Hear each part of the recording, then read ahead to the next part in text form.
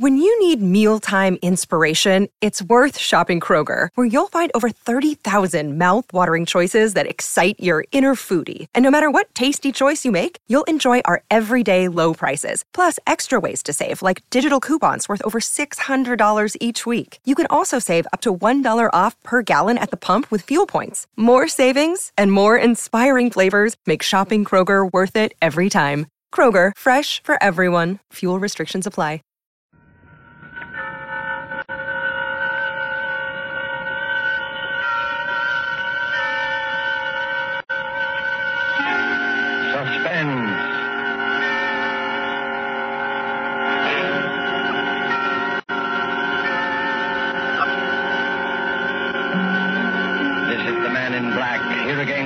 Columbia's program, Suspense. With us again as star is Mr. Orson Welles in the third of 4 successive appearances for the Suspense audience. And sharing honors with Mr. Welles this evening is a lovely and distinguished Hollywood leading lady, Miss Geraldine Fitzgerald.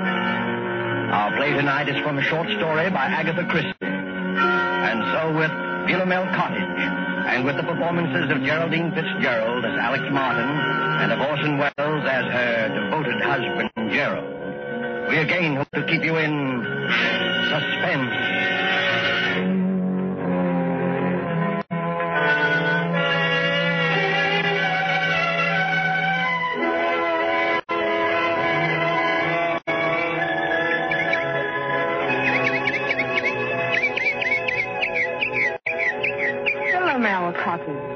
What's that, Alex? I was just reading the sign over the gate. What does Philomel mean? Are you joking? No, really. Why, you little cockney. Been here for 3 weeks and you still don't know. Philomel is another name for the bird that's supposed to sing only for lovers. You've been hearing it every twilight. Oh, nightingale. Of course. That sign, Philomel Cottage, is the main reason I wanted this place for us.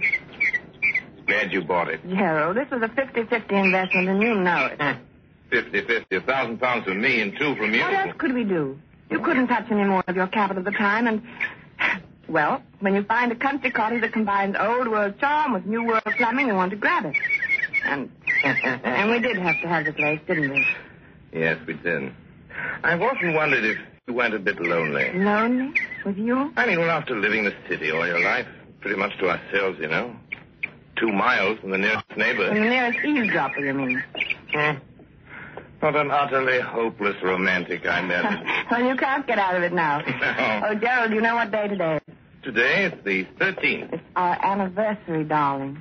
We've known each other exactly a month. No, exactly 30 days. Oh, Gerald, really now? No, really. What is it, dear? Do you have the pain again? No. Just a little indigestion, I think. There. You want me to get you your pills? No. Well, dear, it's 11:25. Better get on to the village. Now to get that camera equipment. And the human timetable walks through the garden gate. My dear, there's nothing wrong with the system, even on a honeymoon. Sooner I go, sooner I get back. Oh, come on, Gerald. Forget your old photography. Why don't you stay and do some gardening? To be good for you. Better for old George. He gets paid for it. He's not due again till Saturday. The place will go to rack and ruin. Over my dead body. Goodbye, dear. Don't walk too fast, dear. Remember the last time. Be careful, darling.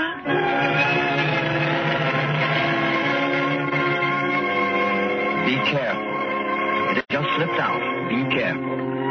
Alex Martin swinging there on the garden gate, smiling out her happiness across a part of England that was as remote and placid as any you'd care to find, wondered why she'd said such a ridiculous thing. If this were London, say, that would have... London. And slowly the smile fell away. She knew then that the memory of that last week in London had never really been far from her mind. That and that last talk with Dick on the top deck of the bus crossing Trafalgar Square. She'd never seen him like that before. Gerald Martin. I tell you, Alex, the man's a perfect stranger to you. You know nothing about him. I know that I love him. How can you know in a week? You've only met him. It doesn't take everyone 7 years to find out you're in love with a girl. It's meant for me, isn't it? Alex. It's no use. Alex, don't you know what it's been for me not being able to tell you? I couldn't, not with the income I had. Then I decided I couldn't wait anymore, and I was going to tell you anyway. And you know what happened? No, I'm afraid I don't. Oh, yes, you do. That money you inherited. That money from your cousin or uncle or whoever. I don't see what You that... didn't think I could ask you to marry me then, did you? You don't think I could live off your money? I'm sorry, Dick. Believe me, I am, but it really doesn't matter now, one way or the other. Doesn't matter, does it? You can bet it matters to that Martin chap. That's what he's after. You mark my words, he's after your money. Dick, it might interest you to know that Gerald has money of his own, far more than I have. And more than I have. Maybe that's the difference. I've had enough of this. I'm getting off at the next stop. Alex, please. All right, but let me tell you something. If you think I'm going to let Gerald cut me out and not do anything about it, you're very much mistaken. I'll catch up with him, do you hear? I'll catch up with him if it's the last thing I do.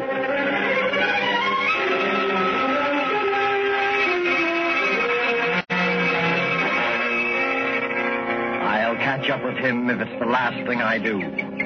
To Alex, that threat of just 1 month ago was merely a heat-of-the-moment outburst of hurt pride. And yet as she leaned on the gate of Philomel Cottage, it kept echoing in her mind. What swept it away, what brought her back to the rustic, idyllic happiness of her life with Gerald Martin, was the ring of the telephone inside the cottage. Who could be calling? Couldn't be Gerald. Gerald had hardly had time to get beyond the turn in the road. Except if something had happened to him. If he'd had another attack. Maybe one of the villagers was trying to call to say that he... But she hurried then, and her hand shook a trifle. Hello? Alex, this is Dick. What? Who did you say? Dick? Why, Alex, what's the matter with your voice? I wouldn't have known it. It's Dick. Dick Wonderford. Oh, well, where are you? At the Traveler's Arms. That is the right name, isn't it? Or aren't you acquainted with your village pub? Do you mean you're here? Yes, I'm on a holiday doing a bit of fishing. Any objection to my looking up you two good people this afternoon? Oh, no. No, you mustn't. Why, Alex.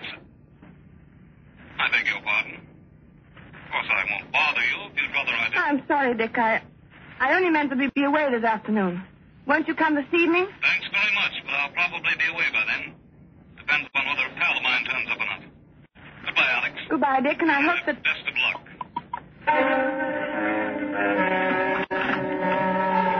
For a long moment, Alex stood quite still, the memory of Dick's threat flooding her mind. She walked across the spacious oak-beamed living room. By the time she reached the side porch, she'd made up her mind. Much as she hated deceit, she would say nothing to Gerald of Dick's call. She stepped out into the garden, and for the second time that morning got a surprise. There, big as life, was her gardener, busily trimming the hedge. Why, George.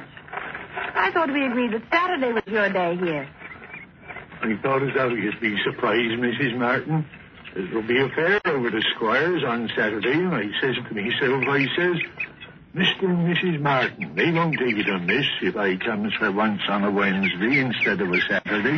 No, of course not, George. Then I thought, too, as I might as well see before he goes away so as to learn your wishes with the boarders. Before I go away? To London tomorrow. Me? Going to London tomorrow? Where did you hear that? Met Mr. Martin down the village yesterday. He told me you was both going away to London tomorrow. And it was uncertain when you'd be back again. I didn't... Now, don't tell me you and the master is disagreeing already. Hmm? Oh, no, naturally not. It just slipped my mind. Get on with your work, George. Listen, never could understand why anybody'd want to go up to London, though. Like Mr. Raines, what used to have this house. He went up there, not that it'll mind you. Yes. And after fixing up this place like he did, with taps all over everywhere, why, you're going to take a loss, I says to him when I sees the place up for sale. Ain't everyone as well you're fed for washing themselves in every room in this house, in a manner of speaking. But George, he says to me, I'll get every penny of £2,000 for this house. And sure enough, he did. He got 3,000. 2,000. Some he was asking was talked of at the time. Very high figure it was thought to be. No, George. You see, I gave 2 and, well, it really was 3,000. Yeah, don't tell me that Mr. Raines had the face to stand up to say 3,000 brazen like in a loud voice. He didn't say it to me. He said it to my husband. I guess I'll do some spading now. The price was 2,000.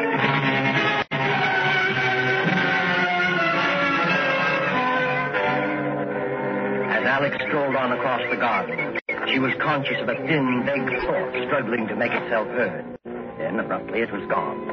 Her eye had fallen upon a small, dark green object lying in the furrow beside one of the flower beds. Gerald's diary. Her husband's pocket diary. She picked it up and opened it, scanning the entries with some amusement, once again reminded of Gerald's enslavement to time and system. It was the entry on page 21 that brought the smile to her face. April 14th. Marry Alex to St. Peter's Church, 2:30. And it was the entry on page 30 that took that smile away. She stared, puzzled, at the date on the page, Wednesday, May 13th. Why, that's today. Only one thing was written there, in red pencil. 6 p.m. What was to happen at 6 p.m.? As she stood there, that small, vague thought struggled to be heard once more. It was something Dick Winterfeld had said. Not the threat, not that wild, silly promise of vengeance, but something else. And then it came. A stranger to you. You know nothing about him. Nothing about him. It was true. What did she know about him? After all, This is ridiculous. Gerald, my husband. I love him. I trust him. But Then she thought once again of that cryptic entry. 6 p.m.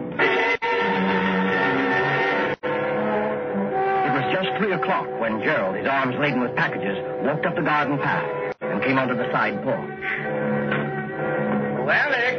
The moment he opened the door into the living room, she noticed the rather odd kind of excitement about him. There you are. Miss me, darling?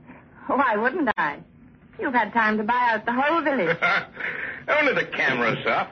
Now, if I don't have the best equipped darkroom this side of London, it won't be my fault. If you're not careful, that dark room of yours is going to overflow the whole cellar.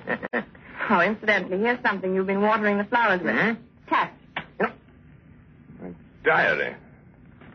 I dropped it in the garden, did I? I know all your secrets now. Not guilty. Oh, I'm not so sure. What about your resignation at 6 p.m. today? Why, oh, that. Well, you've caught me at last. It's an assignation with a very handsome young woman, quite remarkably like you, in fact. You're evading the issue. Not at all. Simply a reminder that I want you to help me develop some negatives this evening. At 6 o'clock? That's rather a peculiar time, isn't it? Peculiar? Yes, I'm usually preparing dinner at that hour. Well, no harm in delaying it a bit. We might have a sandwich or two and some coffee out on the porch. Before we work on the negatives, you mean? Yes, that'll be pleasant, won't it? You know something, Alex? I've never found anybody yet who could touch your coffee. Oh. Really? That covers Australia and Canada, Oh, too. you and your mysterious past. Why do you say that? No reason. Oh, Gerald, I do wish I did know more about you. Alex, you're serious. I know it's silly, but Darling. I've told you all about me, my boyhood in Sydney, my life in Canada. Yes? I see. You mean love affairs. You women are all alike. Well, but there must have been. There must have been other women. I mean, if only I... Do you think it wise, Alex, this Bluebeard chamber business? Let's put your mind on such a subject anyway. Never mentioned it before. Oh, I don't know, Gerald. I've been rather upset all day. I imagine I can thank old George for that. The gardener, you mean? He had some ridiculous idea we were going away to London. He said you told him. Where so. did you see him? He came to work today instead of Saturday. You fool! Why, Gerald. How did he get this collar? Oh, Gerald, lie down. Look, lie down here. Here's some water. Here, darling. I'm all right. Sorry. Oh, I'm sorry, darling, getting you all upset. Just Well, because the stupid old gardener. I made some weak joke to him about being off to London in the morning. He must have taken it seriously, else he didn't hear properly. You straightened him out, I suppose. Hardly. You know what a gossip he is. I didn't want the whole village to think my husband was leaving me in the dark about his plans. Are you all right now? You told him we were going then? Naturally. Yes, of course. Sorry you were placed in that kind of situation, darling. I don't suppose you ran into anybody else today. This far from the world, Gerald? It isn't very likely, is it? Gerald. No, not another word. No, not another word. You aren't yourself now. It's quite plain. I want you to have a little rest. You'll be right as rain by 6 o'clock. Must you do those photographs tonight? After all, you don't see so well. Dear, when one sets a time to do something, one should stick to it. It's the only way to get through one's work. All right, up with you, upstairs to bed now. Very well, dear. I'll be getting things arranged in the dark room. But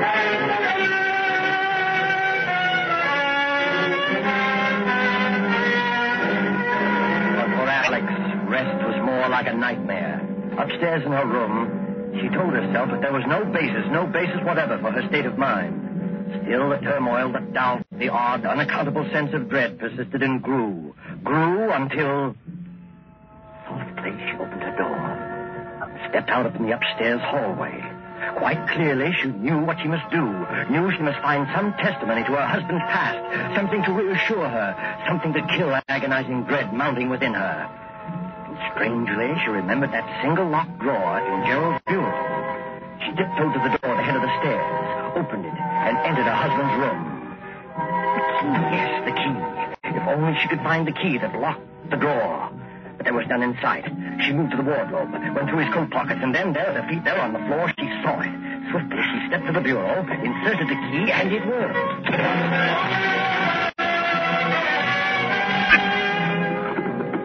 Alex Martin opened the drawer, looked down upon a small packet of letters tied with a light blue ribbon. And when she saw the uppermost envelope, her face reddened with shame. Why, they're my letters. They were her own letters, love letters written to Gerald before they were married. And there was nothing else in the drawer save a roll of ancient faded newspaper clippings. Alex sighed with relief as she glanced at the top clipping. It was from an American paper, and it featured the trial of one Charles Lemaitre. Charles Lemaitre. A notorious swindler and bigamist. A skeleton had been found beneath the floor of his house, and most of the women he'd married had never been heard of again. Another of the clippings described Lemaitre's behavior in court, his interest in the cameras of the news photographers, his sensational escape from prison. Another displayed his picture, a long, bearded, scholarly-looking fellow. It reminded her of someone. But who? She couldn't tell. She glanced at the caption beneath the picture. Modern Bluebeard. Modern Bluebeard. Yes, that's what she read. Her eyes went back to the picture, and in a flash they saw the resemblance. She ran through the other clippings. Dates had been found in the man's pocket diary, dates it was contended when he had done away with his victims. He was an amateur photographer. He was from Sydney, from Canada. He was subject to heart attacks. He was Jack.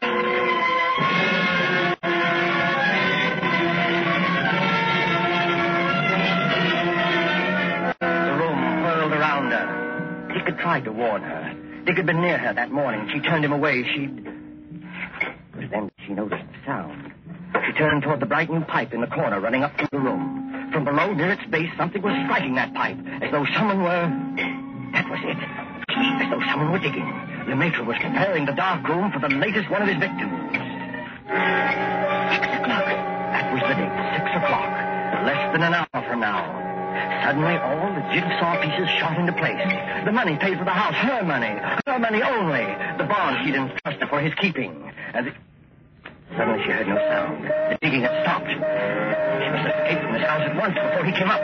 She clicked right back in the door. Don't lock it, don't allow it, just get away. She rushed to the door, out to the hall, and stopped frozen.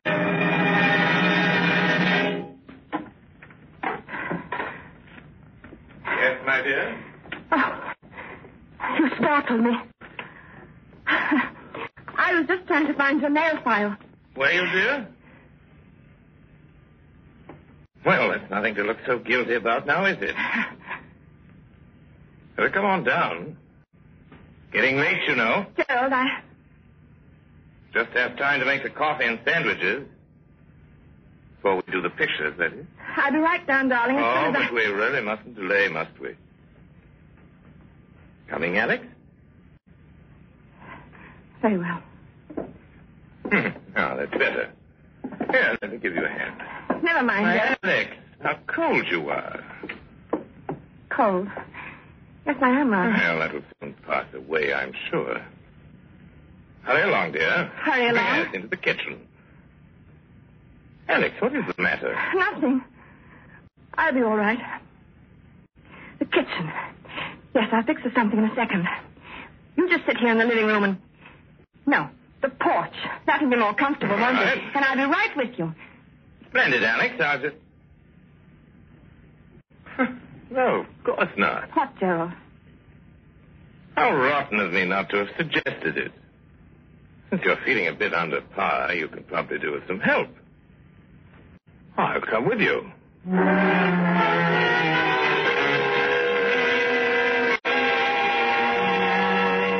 knew then that some way, somehow, she must get word to Dick Winterford. The fact that he might be gone by now, the memory of him telling her so, she resolutely put out of her mind. There must be no more panic. She must be in utter control of herself. Alex, carrying the coffee out to the porch, glanced at the clock upon the mantel. 10 minutes till 6. Her very life hung by those next 10 minutes, by her ability to think coolly and swiftly, because standing beside her was a man as determined as he was insane. A pity you're so abstracted, my dear. What? Why do you say that? Well, because you're missing the loveliest sight you're ever likely to see again. Look out beyond the garden. First soft shades of twilight. Twilight. Over Philomel Cottage. Now, I say, Alex, you are below par. What do you mean? First time you've ever slipped on the coffee. You must have talked in the entire canister.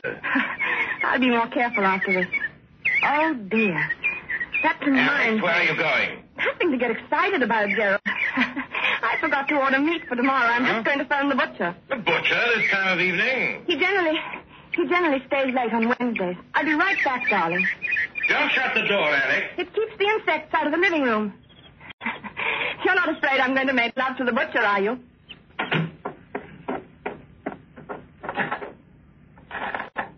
Operator, get me the Traveler's Arms, please. Hurry. Hello? Traveler's Arms? Mr. Winterford, please. What? You don't know if he's still there? Well, see, won't you? It's most important.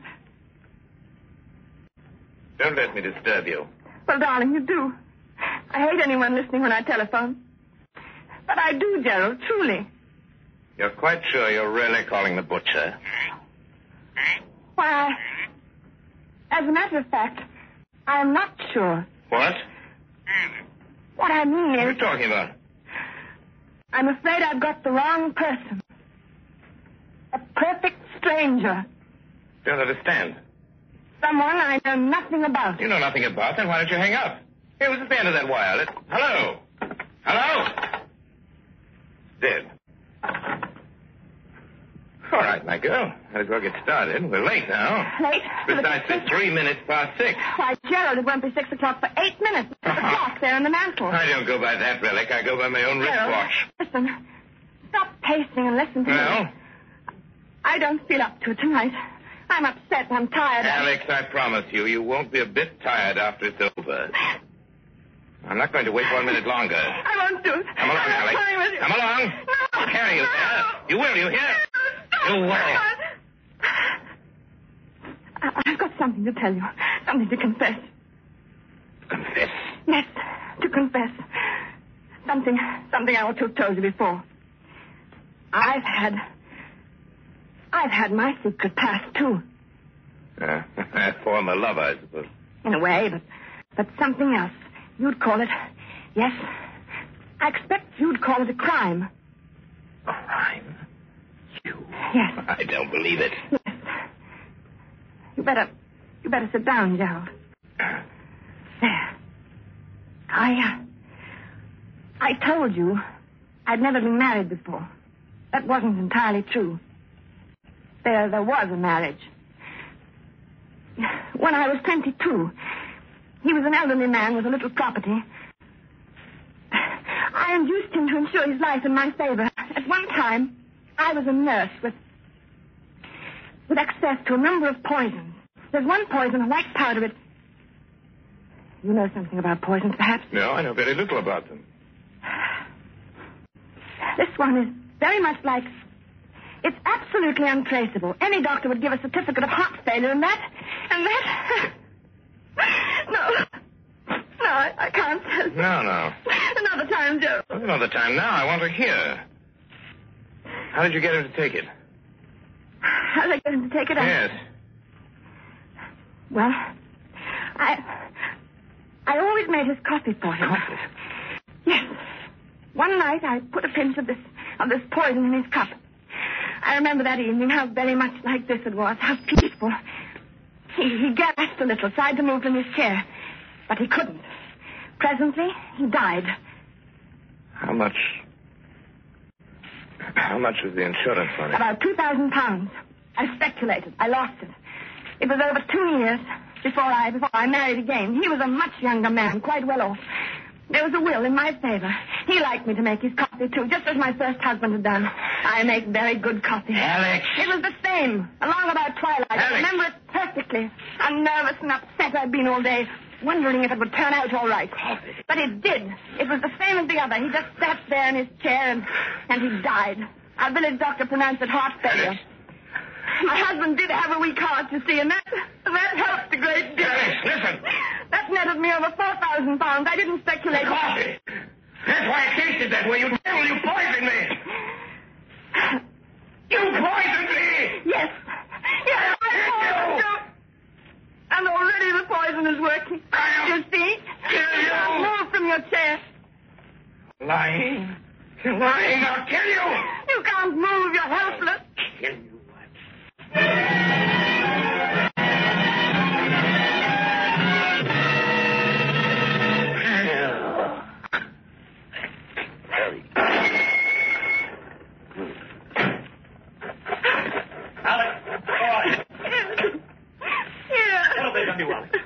Constable, what's been happening in that room? I said... You came.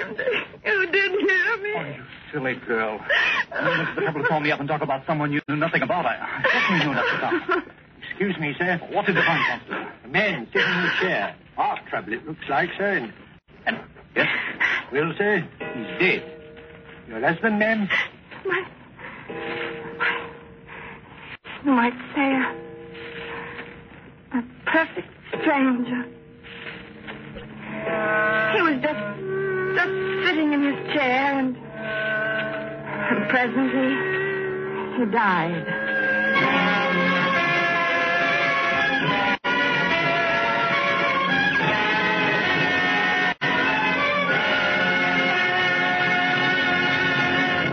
And so closes Philomel Cottage, Agatha Christie's story of love from a stranger, starring Geraldine Fitzgerald and Orson Welles.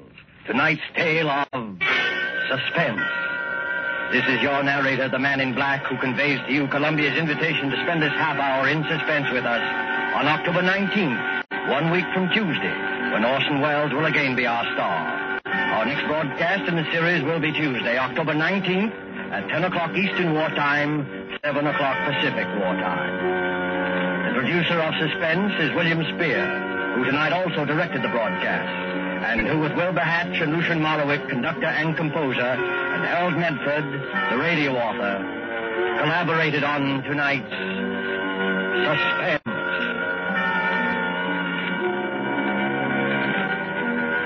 This is CBS, the Columbia Broadcasting System.